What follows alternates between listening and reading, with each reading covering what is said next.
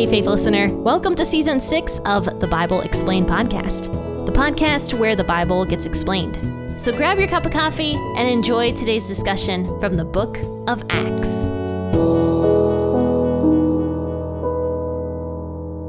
Hi, faithful listeners. This is Jen with the Bible Explained podcast. And today we are going to be discussing Acts chapter 3.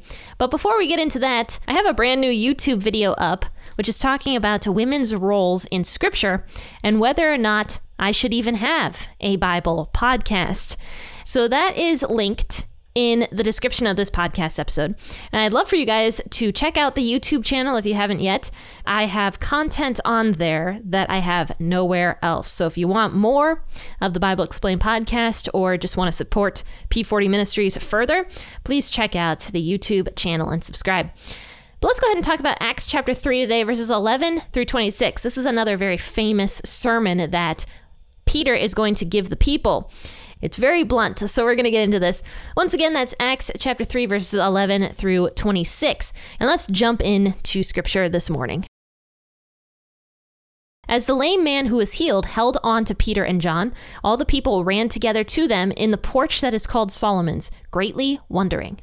When Peter saw it, he responded to the people, "You men of Israel, why do you marvel at this man? Why do you fasten your eyes on us as though by our own power or godliness we made him walk? The God of Abraham, Isaac, and Jacob, the God of our fathers, has glorified his servant Jesus, whom you delivered up and denied in the presence of Pilate, when he had determined to release him. But you denied the Holy and the Righteous One, and asked for a murderer to be granted to you, and killed the Prince of Life, whom God raised from the dead, to which we are witnesses. By faith in his name has made this man strong, whom you see and know. Yes, the faith which is through him has given him this perfect soundness in the presence of you all.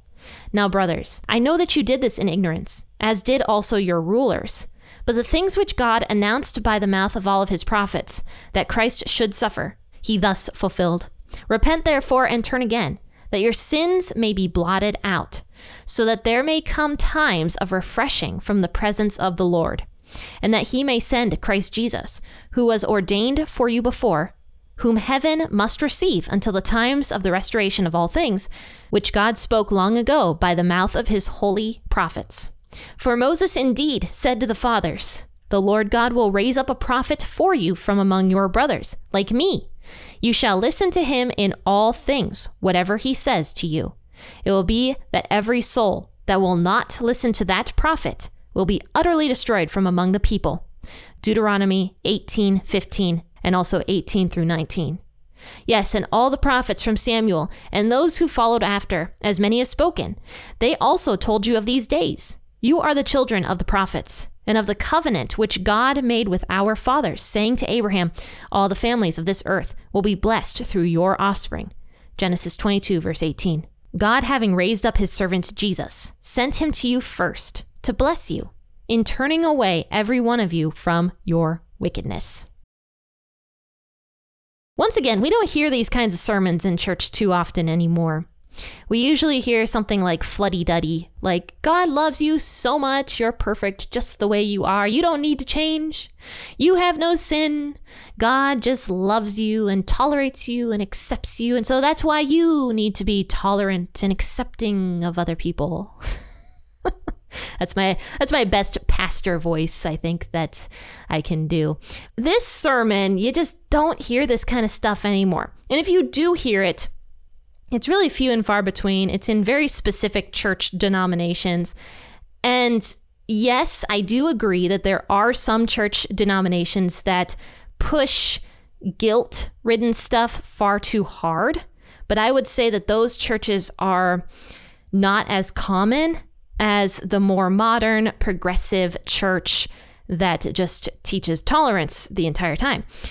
So there needs to be a good balance of the two. And I think Peter really hit it here, especially in this sermon, because look at what he says at first. He mentions how the people basically did their best to destroy Jesus. But then he goes into God's love for the Israelite people and how God really wants to bless the Israelites. And in fact, God actually sent Jesus to the Israelites specifically to bless them. That's what it says here in verse in verse, 25, he says, "You are the children of the prophets and of the covenant which God made with our fathers, saying to Abraham, all the families of the earth will be blessed through your offspring.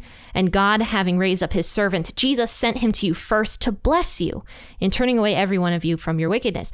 So Peter really toes the line, I think, very well between not making the people feel so guilty that it becomes like unhealthy almost, but also showing them how much God loves them and wanted to bless the Israelites specifically through Jesus, because it's very true. Jesus did go to the Israelites first before he went to the Gentiles. In fact, there are very few stories about Jesus actually going into Gentile region. He primarily went to Israelite regions to bless the Israelites.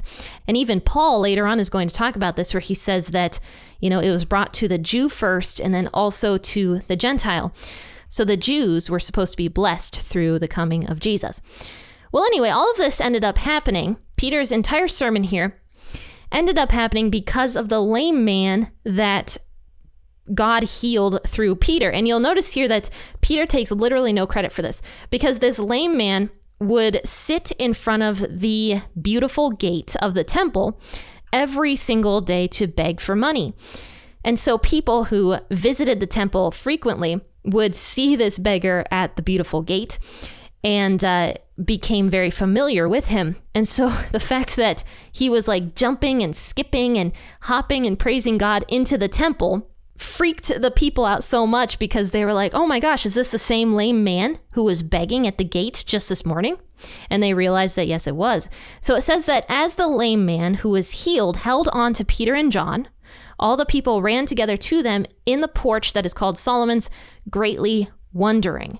So the lame man brought a crowd, because as he skips into the temple after being lame that very morning and now suddenly having strength in his legs, and don't forget this man was older, he skips into the temple and the people are just like flabbergasted by this entire scene. So he draws a crowd to him basically, and the people are all greatly wondering and awestruck over this miracle that just happened.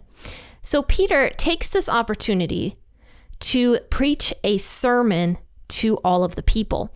And he starts out in verse 12 by saying, "You men of Israel, why do you marvel at this man?" So why are you so shocked about this? Why do you fasten your eyes on us as though by our own power or godliness we had made him walk? And then he goes into how God was the one who actually made him walk.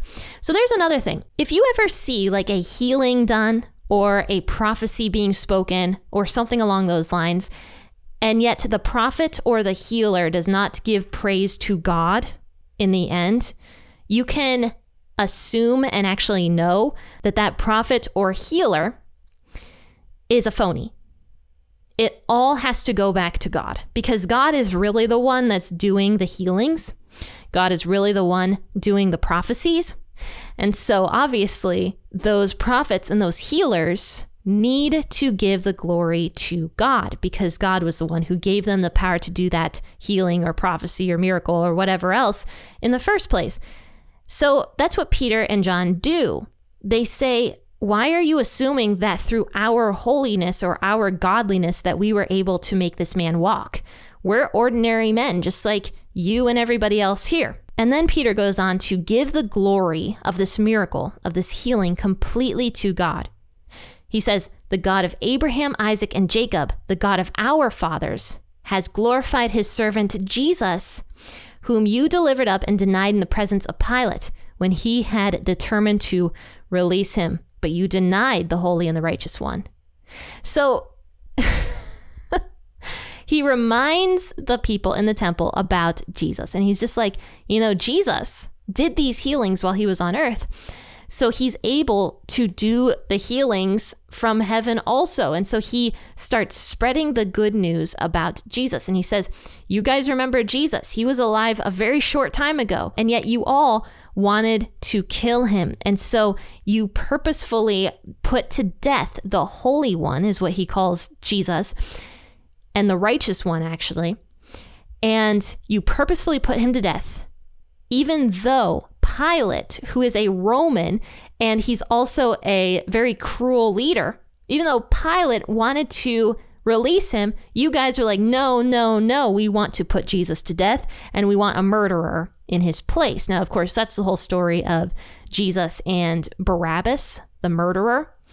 And the people were like shouting for Barabbas to be released to them, but yet they said they wanted to crucify Jesus, and all that's found in the book of John.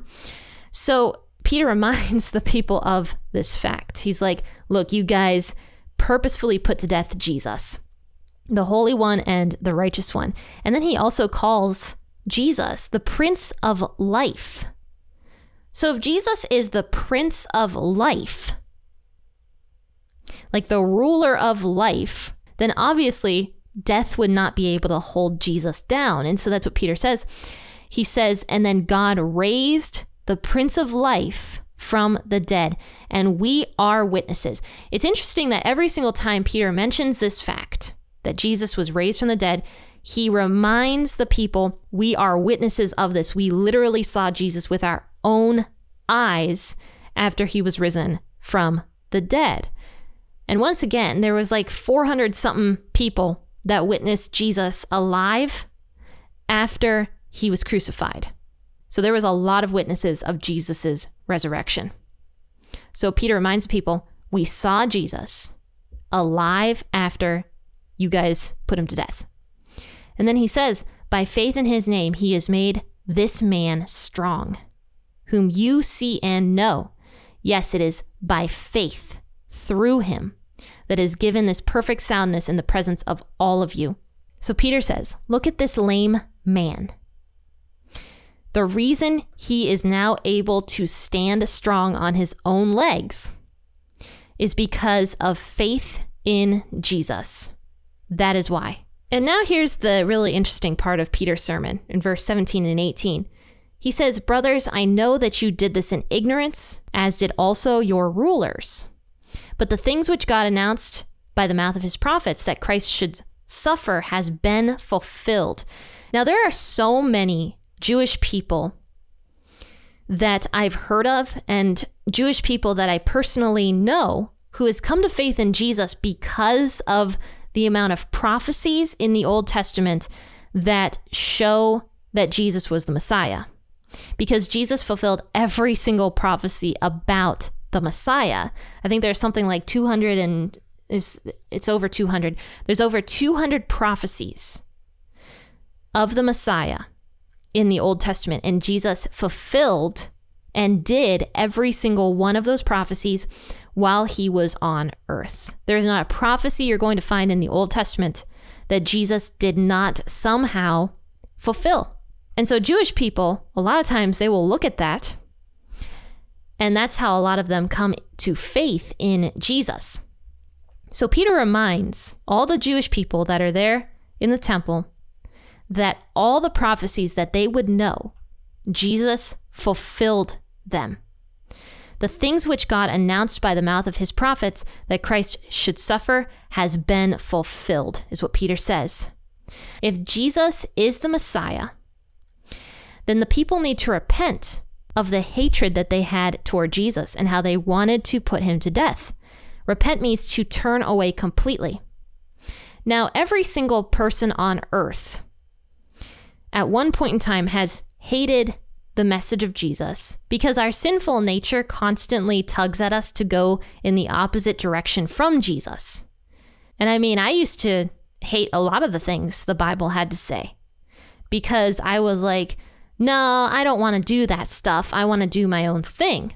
But now, as I study the scripture and even study my own life, I can see how the scripture is so true, because as I start to fall in line with what scripture tells me to do, I have never been more happy in my life the more I align with the scriptures in my own personal life.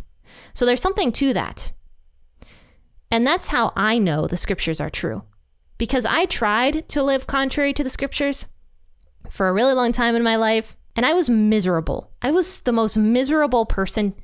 Well, maybe not the most miserable person, but I was a very, very miserable person. And I was very arrogant, very self-centered, very self-seeking. And I was miserable because all I was doing was living to gratify myself. But then as I began to learn more about Scripture and start applying it to my own life, I can just see how much better it is to follow and align with Scripture than to just go and do your own thing, or even to twist Scripture a little bit so that it falls in line with whatever you want to do. The sinful nature is always trying to do opposite of what God wants you to do. The sinful nature hates the message of Jesus.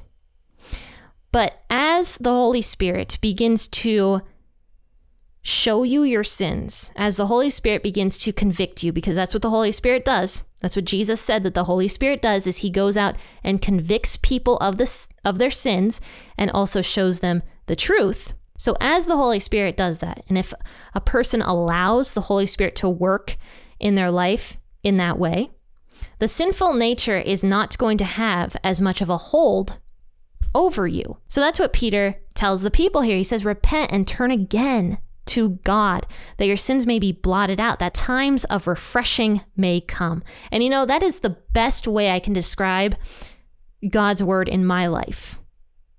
Once I began following Scripture, I felt refreshed. That's just the best way to put it. And that's how Peter puts it too. Times of refreshing will come from the presence of the Lord. And then the last part of Peter's sermon is he mentions that Jesus is going to come again. And so the people need to be ready for when Jesus comes again. They can't just wait, because if they wait and Jesus comes again, that is not going to be good for them. Here's what Peter says. He says, anybody who does not listen to this prophet, Jesus, in other words, will be utterly destroyed from among the people. And that's a prophecy from Deuteronomy 18, verse 15. And this prophecy says, Yahweh your God will raise up to you a prophet from among you. And then that's a prophecy from Moses, by the way. Moses stated that to the people. He said, soon another prophet similar to me is going to come. And Jesus, of course, was that prophet. And anybody who doesn't listen to that prophet, their soul will be destroyed. That's talking about the spiritual death. And when Jesus comes again, he's not going to come like he did the first time, as a baby and innocent and as a suffering lamb. He's not going to come like that. He's going to come as a warrior who's going to renew and restore everything back to its former glory before the sin nature took over. And when Jesus comes as a warrior in that way, every soul that does not believe in Jesus is going to be destroyed, because Jesus is the only way to the Father. And the Father is the only way you can ever have eternal security. So you need Jesus in order to get close to the Father. And anybody who rejects Jesus and the message of Jesus is going to be destroyed in the end. And then it says, yes, and all the prophets from Samuel and those who followed after also told of these days, and you are the children of these prophets, and of the covenant which God made with your fathers, saying that you will be blessed because of Jesus, is basically how Peter ends this sermon. He says, all of you guys are so blessed because you got to see and experience Jesus here in your lifetime. And I mean, that really is a blessing. Honestly, if you were to ask pretty much anybody if they could travel back in time to biblical times, what time would they travel back to? I'm pretty sure everybody, most people anyway, would say, I'd like to see the times of Jesus, because that is a huge blessing. And I think everybody would like to experience Jesus being on earth, like God being in human flesh and doing all those miracles. That'd be such a cool time to experience. And so it was a blessing for the Israelite people of this time period to have Jesus walking among them, and yet they rejected that. They rejected that. And so Peter says at the very end, turn away from your wickedness. Don't reject Jesus again. You rejected him once. Don't do it again. All Alrighty, faithful listeners. Well, thank you so much for tuning in to this episode. This is just the gospel message all over again. And I really like Peter's sermons. They're very different, like I said, from the mamby-pamby stuff that we have nowadays. I would love to hear more sermons like this preached in churches, because this is the stuff that really helps people see the error of their ways and really helps them turn to Jesus. This is like soul-stirring stuff. Say that 5 times fast. Alrighty, guys. Well, I will see you next time on the podcast. Tomorrow we're going to be in the book of Judges, because don't forget, Mondays, Wednesdays, and Fridays I'm in the Old Testament on the podcast, and then Tuesdays and Thursdays I do a New Testament episode. So tomorrow we're in the book of Judges, and I am loving the book of Judges. I love the book of Judges. It's such a fantastic book. It is so interesting. It is so good. It's so filled with history of, God's grace and God's goodness. But all right, guys, I'll see you tomorrow. Happy listening, and God bless.